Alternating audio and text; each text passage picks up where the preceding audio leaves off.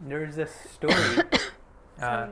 not really a story, but a beautiful kind of telling of a person who, at the end of his life, when he is on the other side and gets to review his life, he's got God beside him, and as they're reviewing it, they're seeing life as a journey, and that journey is represented by footsteps. And as God's asking this person to see that process, he sees there are two sets of footsteps, mostly throughout. And God says to him, one set is yours, one set is mine. For I have always been with you, wherever you have been, however you have walked, however rough the terrain was. So as that man's, paying attention, he sees at certain times it becomes just one set of footprints. Then again, it becomes two sets of footprints. Then again, one set of footprints. And he gets a little like, why is, what happened over here? Where were you during that time? Why is there only one set of footprints in the sand? And God, of course, says, many of you probably know this, he says, those are my set of footprints. Those are the times that I had to carry you. And then before I could lay you back down. And somehow it feels, talking about this cycle of sorts coming to an end, it feels Krishna, especially during these 8 months, has been carrying many of us. If we look back at this time, we'll see his set of footprints on the sand, because he's really held our energy, he's held our consciousness, he's held the right context for us to aspire to throughout. And so today we come back to chapter 7. We're on verse 15, we just ended. And this is the chapter titled The Yoga of Knowledge and Discrimination. This is the Jnana Yoga. What is reality? Krishna begins by wanting to share with Arjuna, saying, I'm going to give you the entirety of reality. And what does he say the entirety of reality is? Is him. And he says, I'm as much as the farthest galaxies as I am in the hearts of men. I am infinite, I'm also infinitesimal. I'm in both forms of duality, the good and the bad.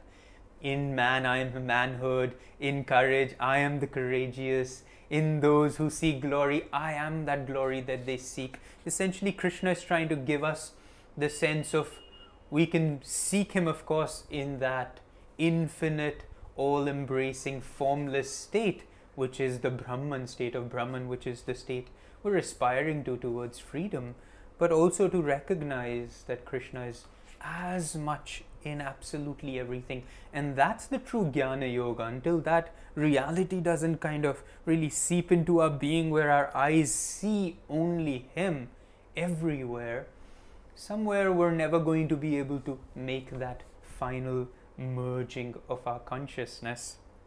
And so he talks about, just in the last stanzas, he talks about how he is the one who's created the three gunas, yet he's not in, or not affected by the gunas himself.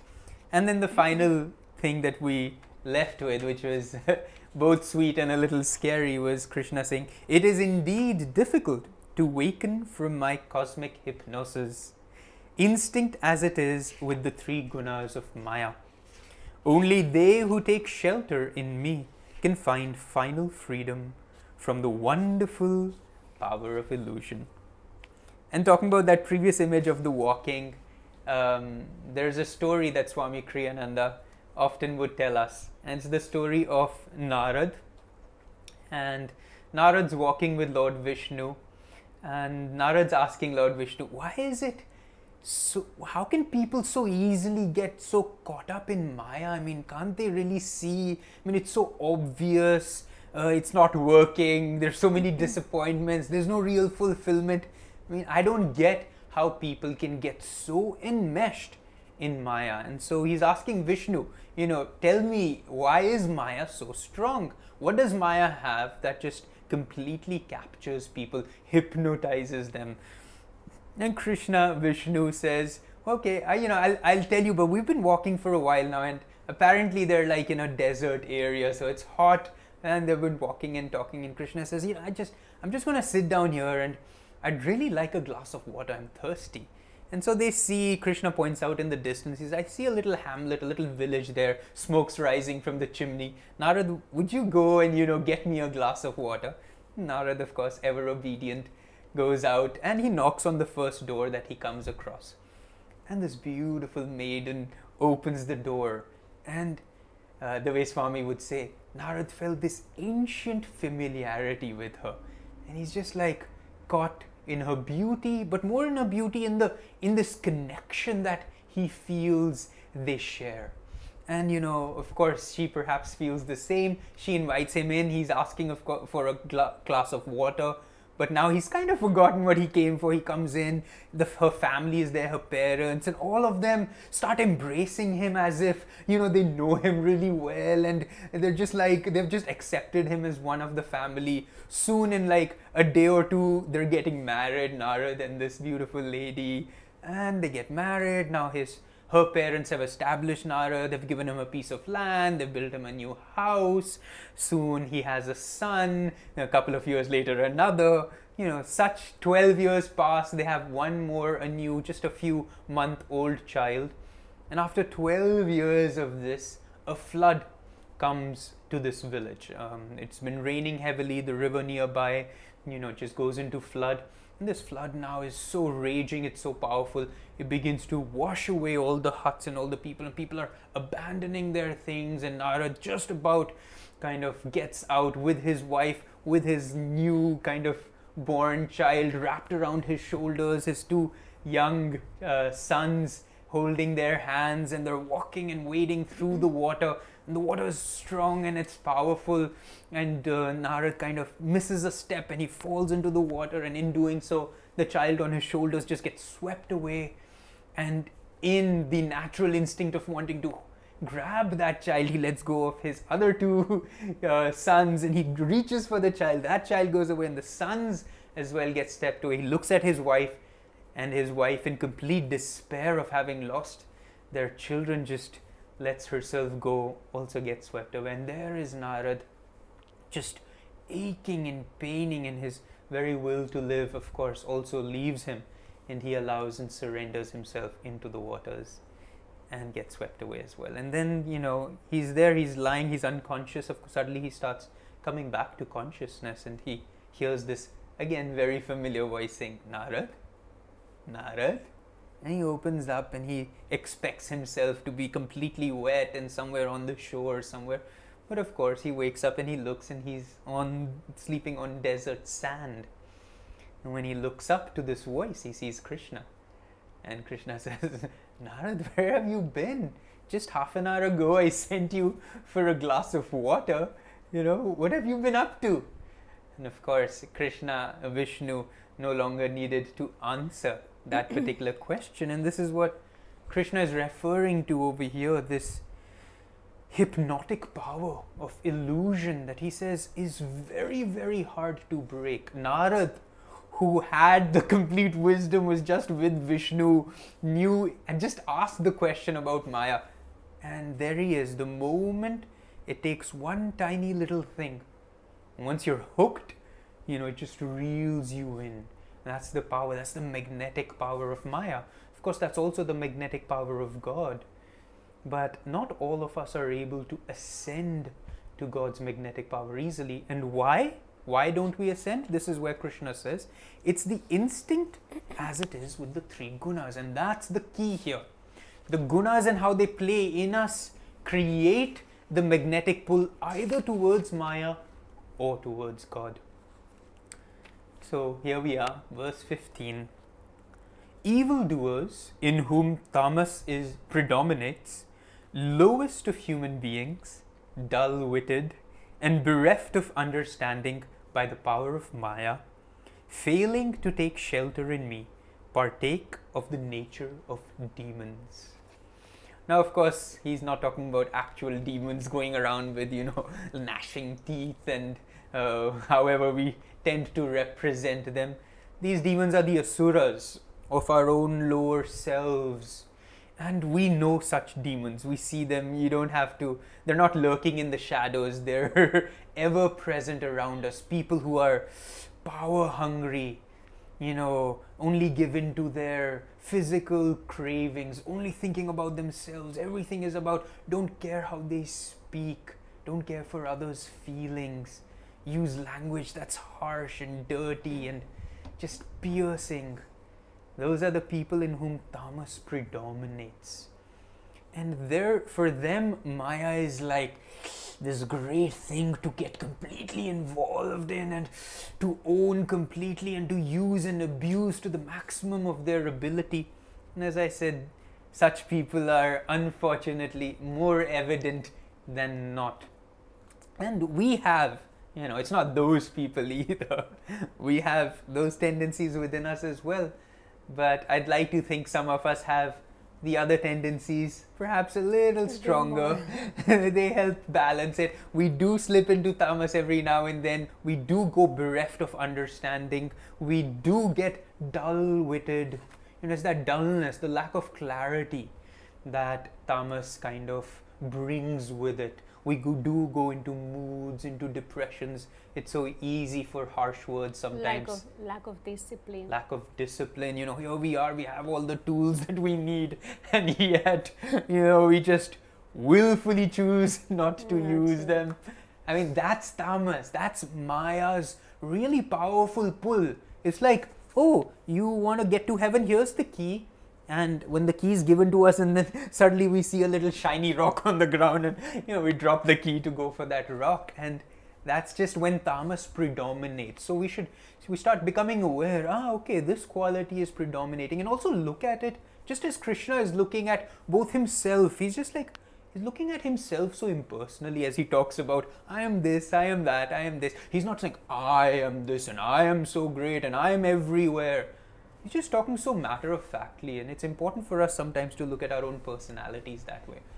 Tamas is predominating. Acha, let's see if I can bring a little rajas in. That's what's going to lift me up from the kind of spiral downward. Those who seek shelter in me, O Arjuna, are of 4 types. So now he's talked about tamas, and now tamas, he's essentially saying they're evil doers, but he's essentially saying they're not interested.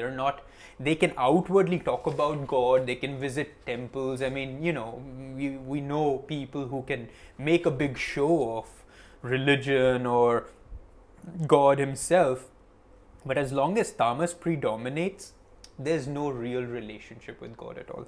Then comes those who seek shelter in me, Arjuna, are of 4 types, and these are primarily the rajas and the sattva types. Let's see what these 4 types are, and we'll immediately correlate to them. Those who are in distress, those who are seeking understanding, those who seek power in this world or the next, and those who are already wise. These are the 4 types Krishna recognizes. Those in distress, those seeking understanding, those seeking power, those who are already wise. Let's look at it. There are 2 things we look to God for: to take things away from us or to give us things, unfortunately. And it tends to start with distress. It tends to start with suffering. Even atheists in times of suffering look to a higher power, begin to pray. It's just inbuilt in us. The moment Maya becomes so strong and so unbearable, God's presence, interestingly, because duality expresses itself, also becomes just as kind of that longing to reach out to something greater.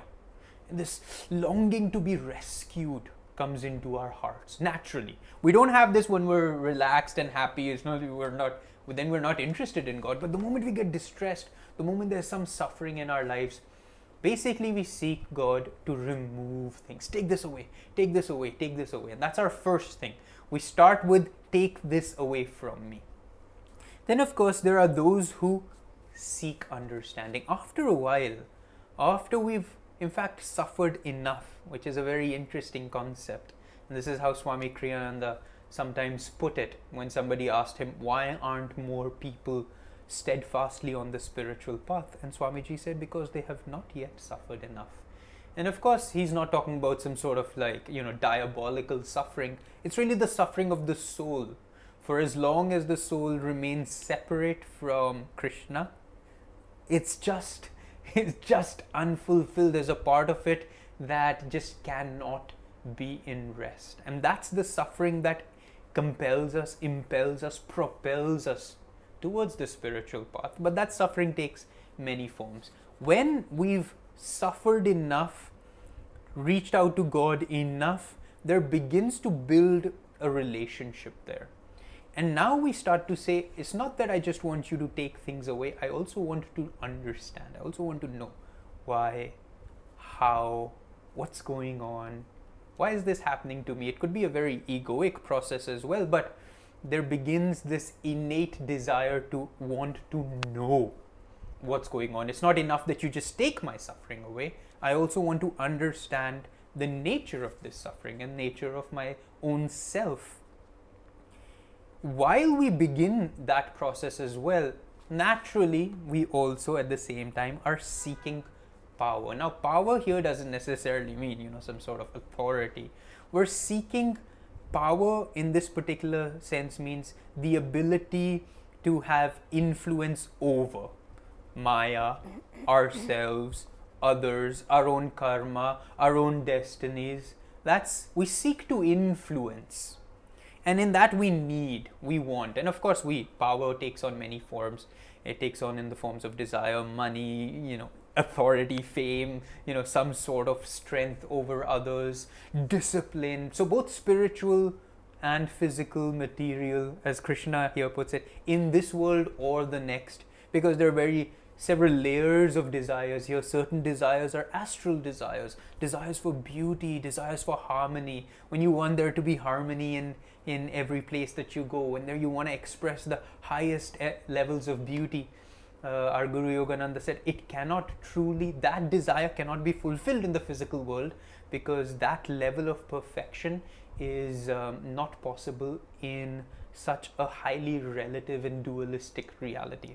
And so only in the astral worlds do these refined desires get fully satisfied. So whatever that desire may be, we seek, we ask, we want now. Now give me something. Take away something, help me understand, give me something. These are the three kind of natural things that we all tend to think is still being spiritual. That's our relationship to God often. And then comes the fourth, which is, and those who are already wise. So one beautiful wisdom definition of those who are already wise is those who don't do these three things. Those who are not seeking, they're not in distress, or they don't have the consciousness of distress. You come to a point where what would seem like suffering doesn't seem like suffering at all to you, because it just draws you closer to God. And those who've already begun to understand, they're no longer saying why and what and intellectually wondering, how does this work, how does that work, tell me about this, tell me about that.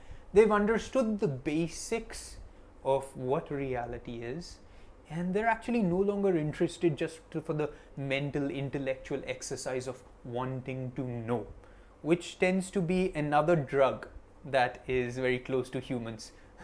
That's why we've invented gossip. This need to want to know. Kya chal raha hai? Acha, what is this person doing? Similarly, we're wondering always, what's God up to? And then, of course, he who is wise is not seeking anything in particular. And then Krishna goes on in the 17th verse to really define that wisdom that he's talking about. Outstanding among the wise is he whose devotion is constant and one-pointed.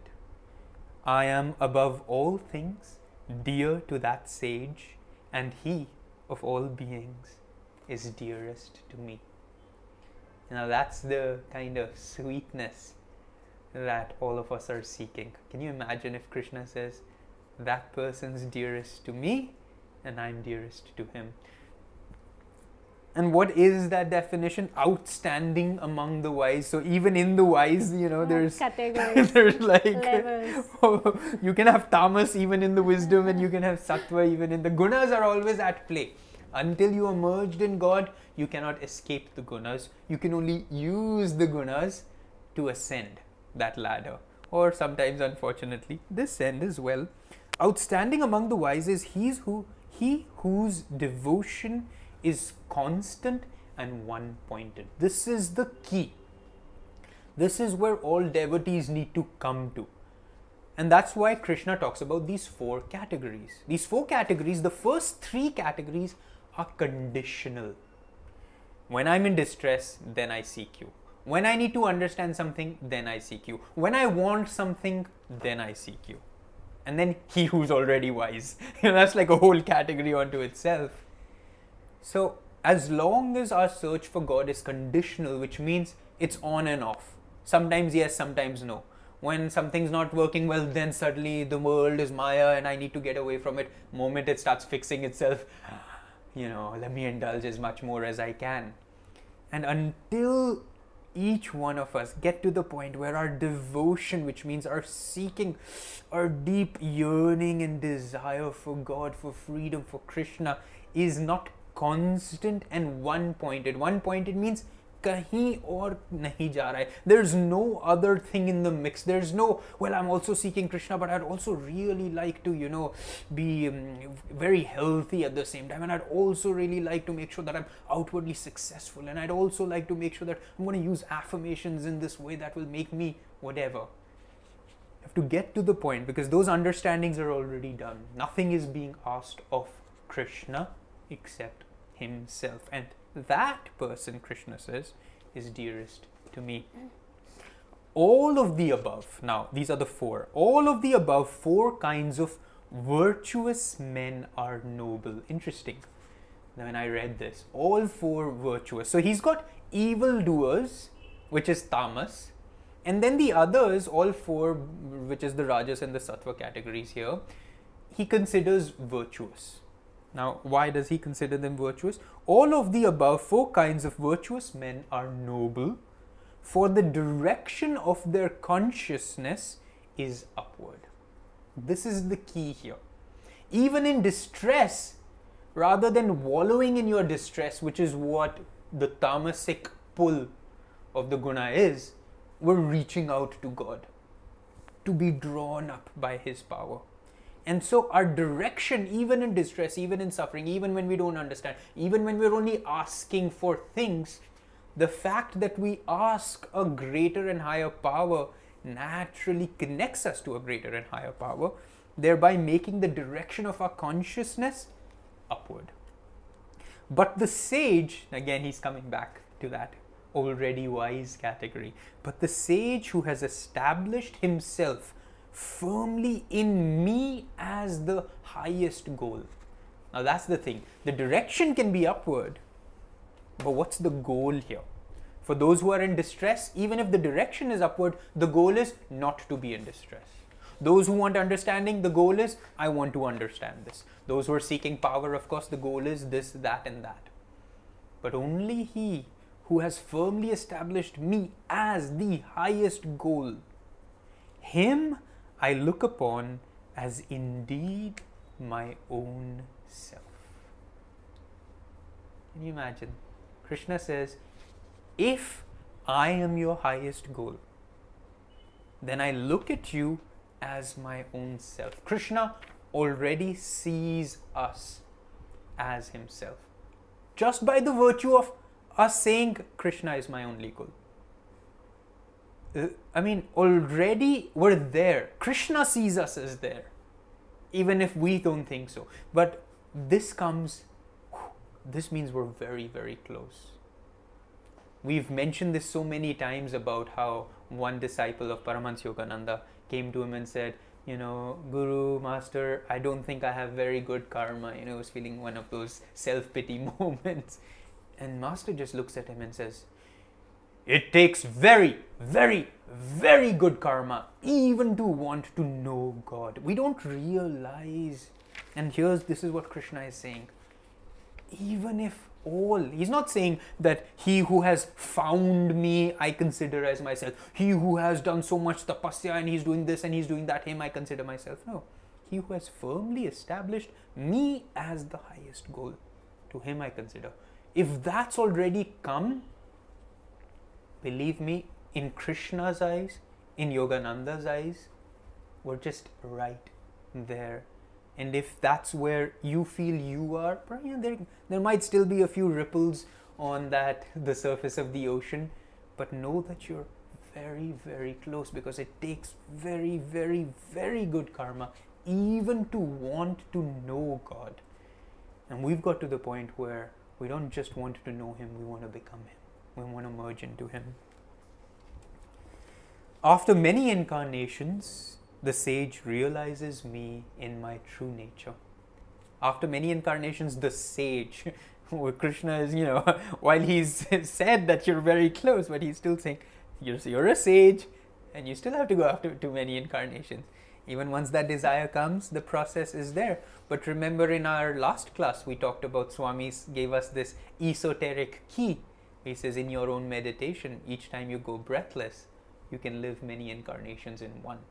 And so that's the way to, in fact, live many incarnations and find freedom in this lifetime alone. A person so illumined that he sees me as all-pervading is rare and hard to find. Now again, the way Krishna is putting it is very interesting.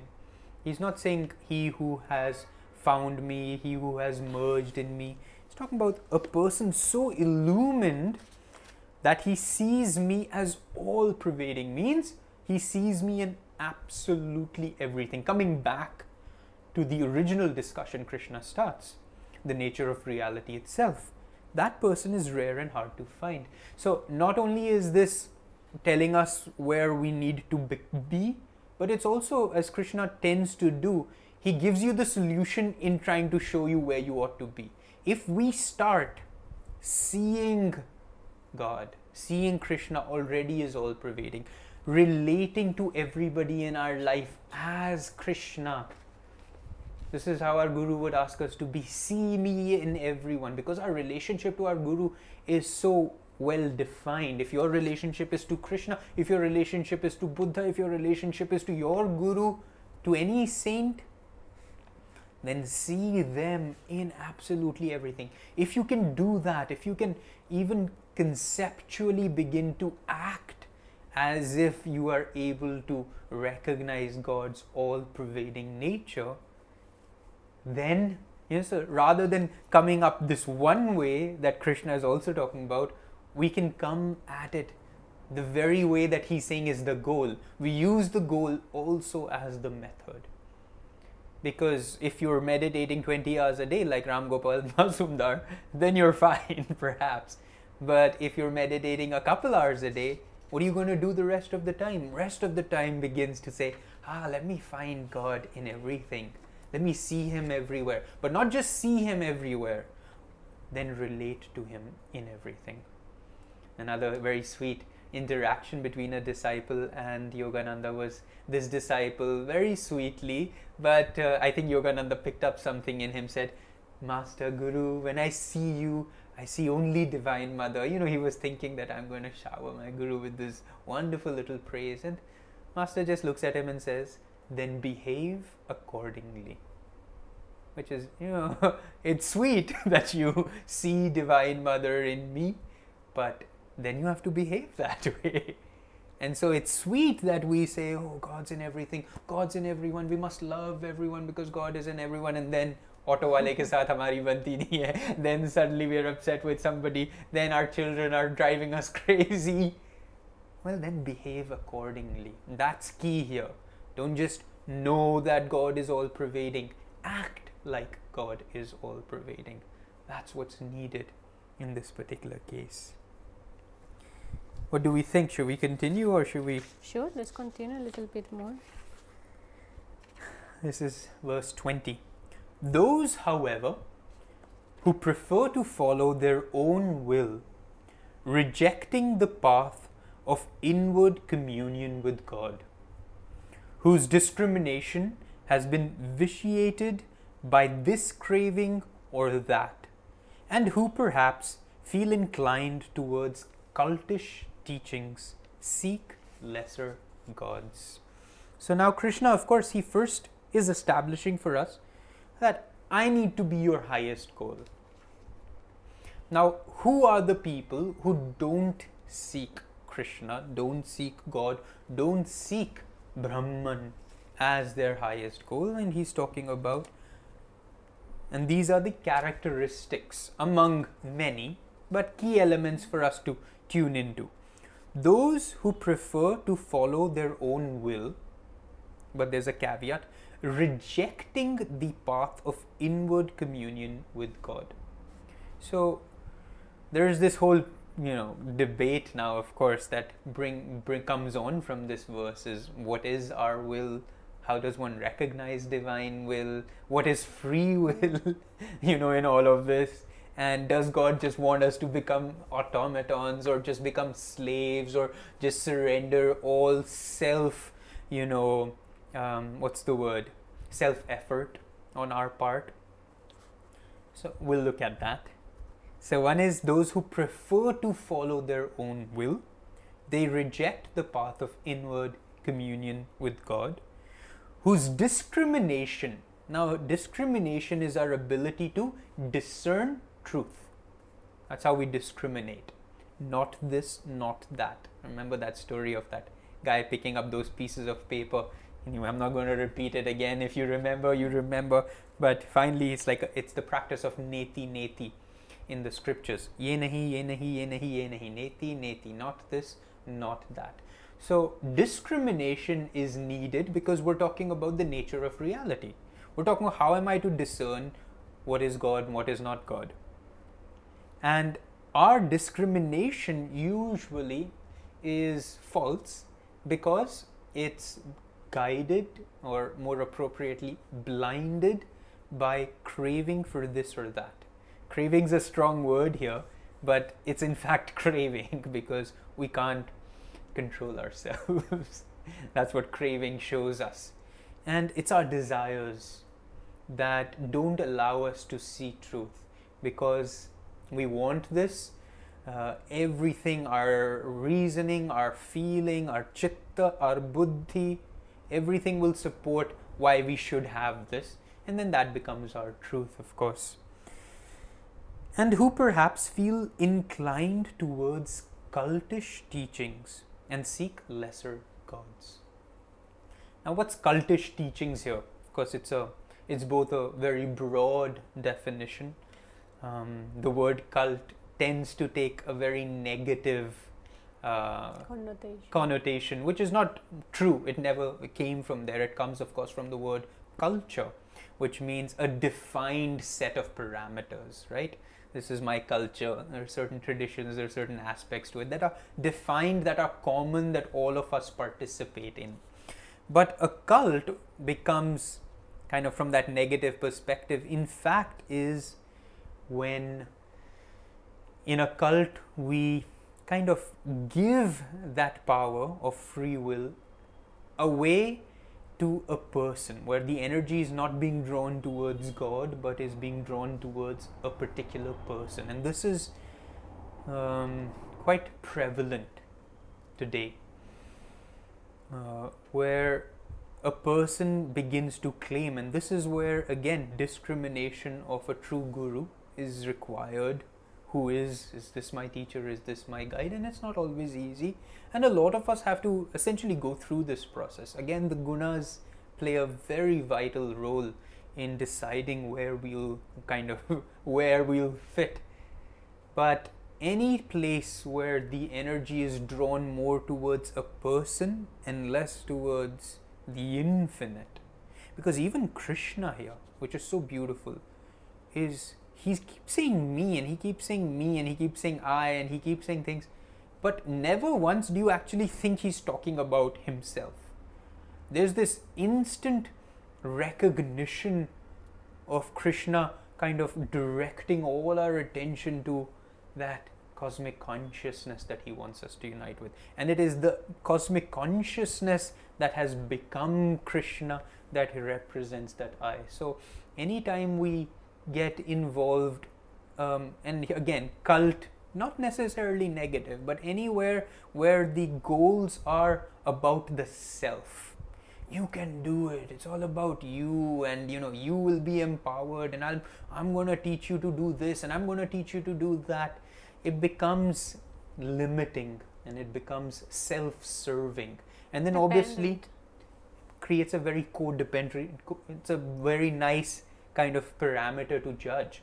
It creates a very codependent kind of crutch based system where you can't exist without me, and and I need a group around me to somehow give meaning to what I am doing. Very different, of course, from satsang and from the joy of fellowship. So it's a subtle difference, and Krishna is, of course, kind of putting it out there for any one of us who need to tune in more deeply as to what is our goal.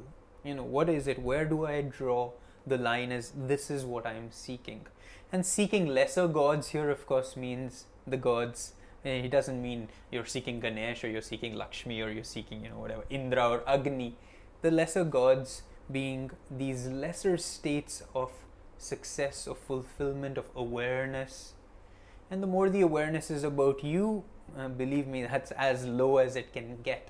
The more the awareness is about a greater sense of being, the naturally upward that flow and that magnetic pull begins to come. And in here is where we're not willing to surrender or offer our will to be united with God's will. Now, Krishna is not in any way saying, let's kind of take this as our last thought, don't ask me, you should not want anything.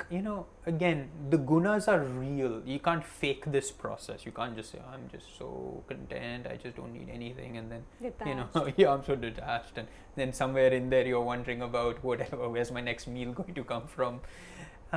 It's okay to want things. It's okay to even ask for things. Krishna talks about these 4 virtuous categories of men I consider noble, even those who are in distress, even those who want power. The question really becomes, and this is where the alignment of will is important, and we'll not always know what's my will, what's God's will. Oftentimes God's will is not so particular. I want, my will is that you take this bus, and my will is that you eat only this, and my will, it's not, God's not that. He's not a micromanager. God's will is for our freedom. That's the kind of, if you just have to create any definition, that's it. And how does one attune to God's will? Is in fact often through our desires. And so what we would do is, God, I want this, I feel I need this, I'm drawn to this calls out to me, I feel guided to do this, but only if it's in alignment with your will. If you just put that out there to God, only the way Christ put it so beautifully, Lord, let this cup pass from me. This was just before he knew he was going to get crucified, and he was just putting it out there, God, if I don't need to go through this, that's all right. Yeah, let this cup pass from me, but thy will be done. And that's how we need to end all our prayers. God, this is what I'm thinking, this is what I'm feeling. I'm in distress, please take this health karma away from me, but let your will be done. What is your will is my will. God, I really want success in life, I want to be the best person I can, I want to achieve this, that and that, but if it's in alignment with your will. And as we start to do this daily, for every desire, for everything, that detachment just starts to come in naturally, and then our karmas, our desires become in alignment with dharma. And this is what we talked about several times in the past. Karma and dharma don't necessarily have to be different in as much as how we approach these two realities. Both of them are drawing us towards God, but they need to come into alignment with God. Not wait till everything's figured out and now I'm at a position where I can finally give myself to God because I've gotten everything else taken care of, so now I don't need anything else. Just get all your desires, God, let thy will be done. And with that, let God's will be done. And let's see if there's something in particular that Narayani has kind of conjured up for us to practice this week.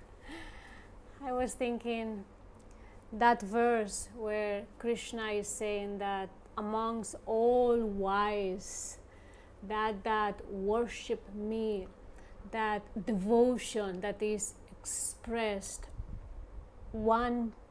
single pointedly towards me, that's the wise, that I'm always by his side and the dearest to me.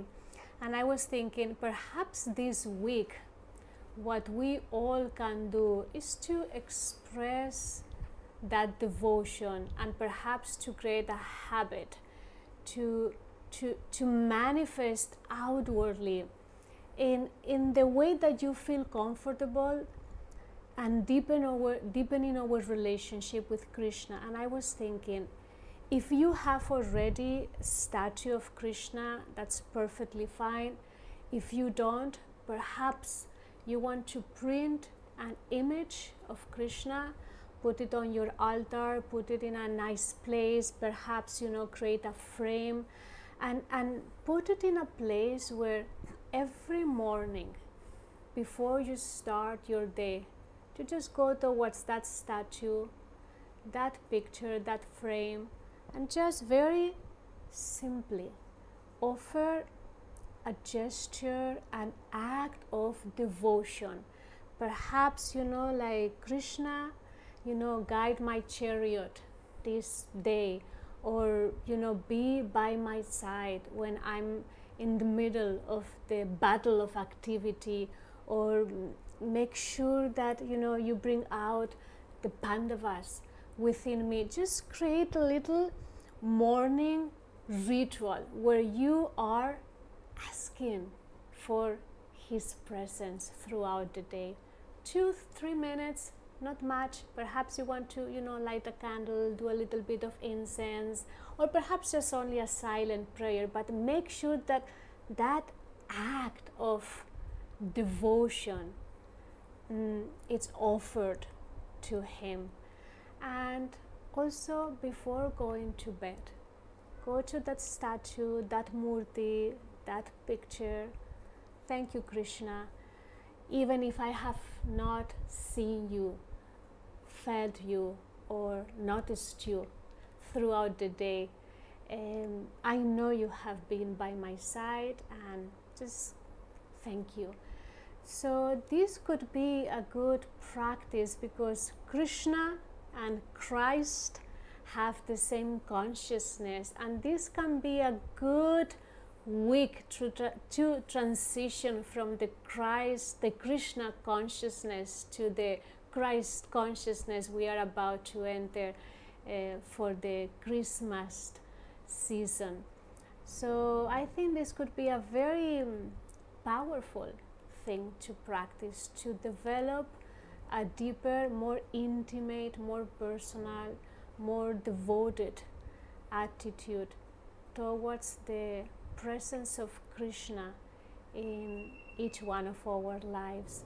And let's see if that relationship becomes real, where we eventually can feel Krishna by our side and guiding us every step of the way.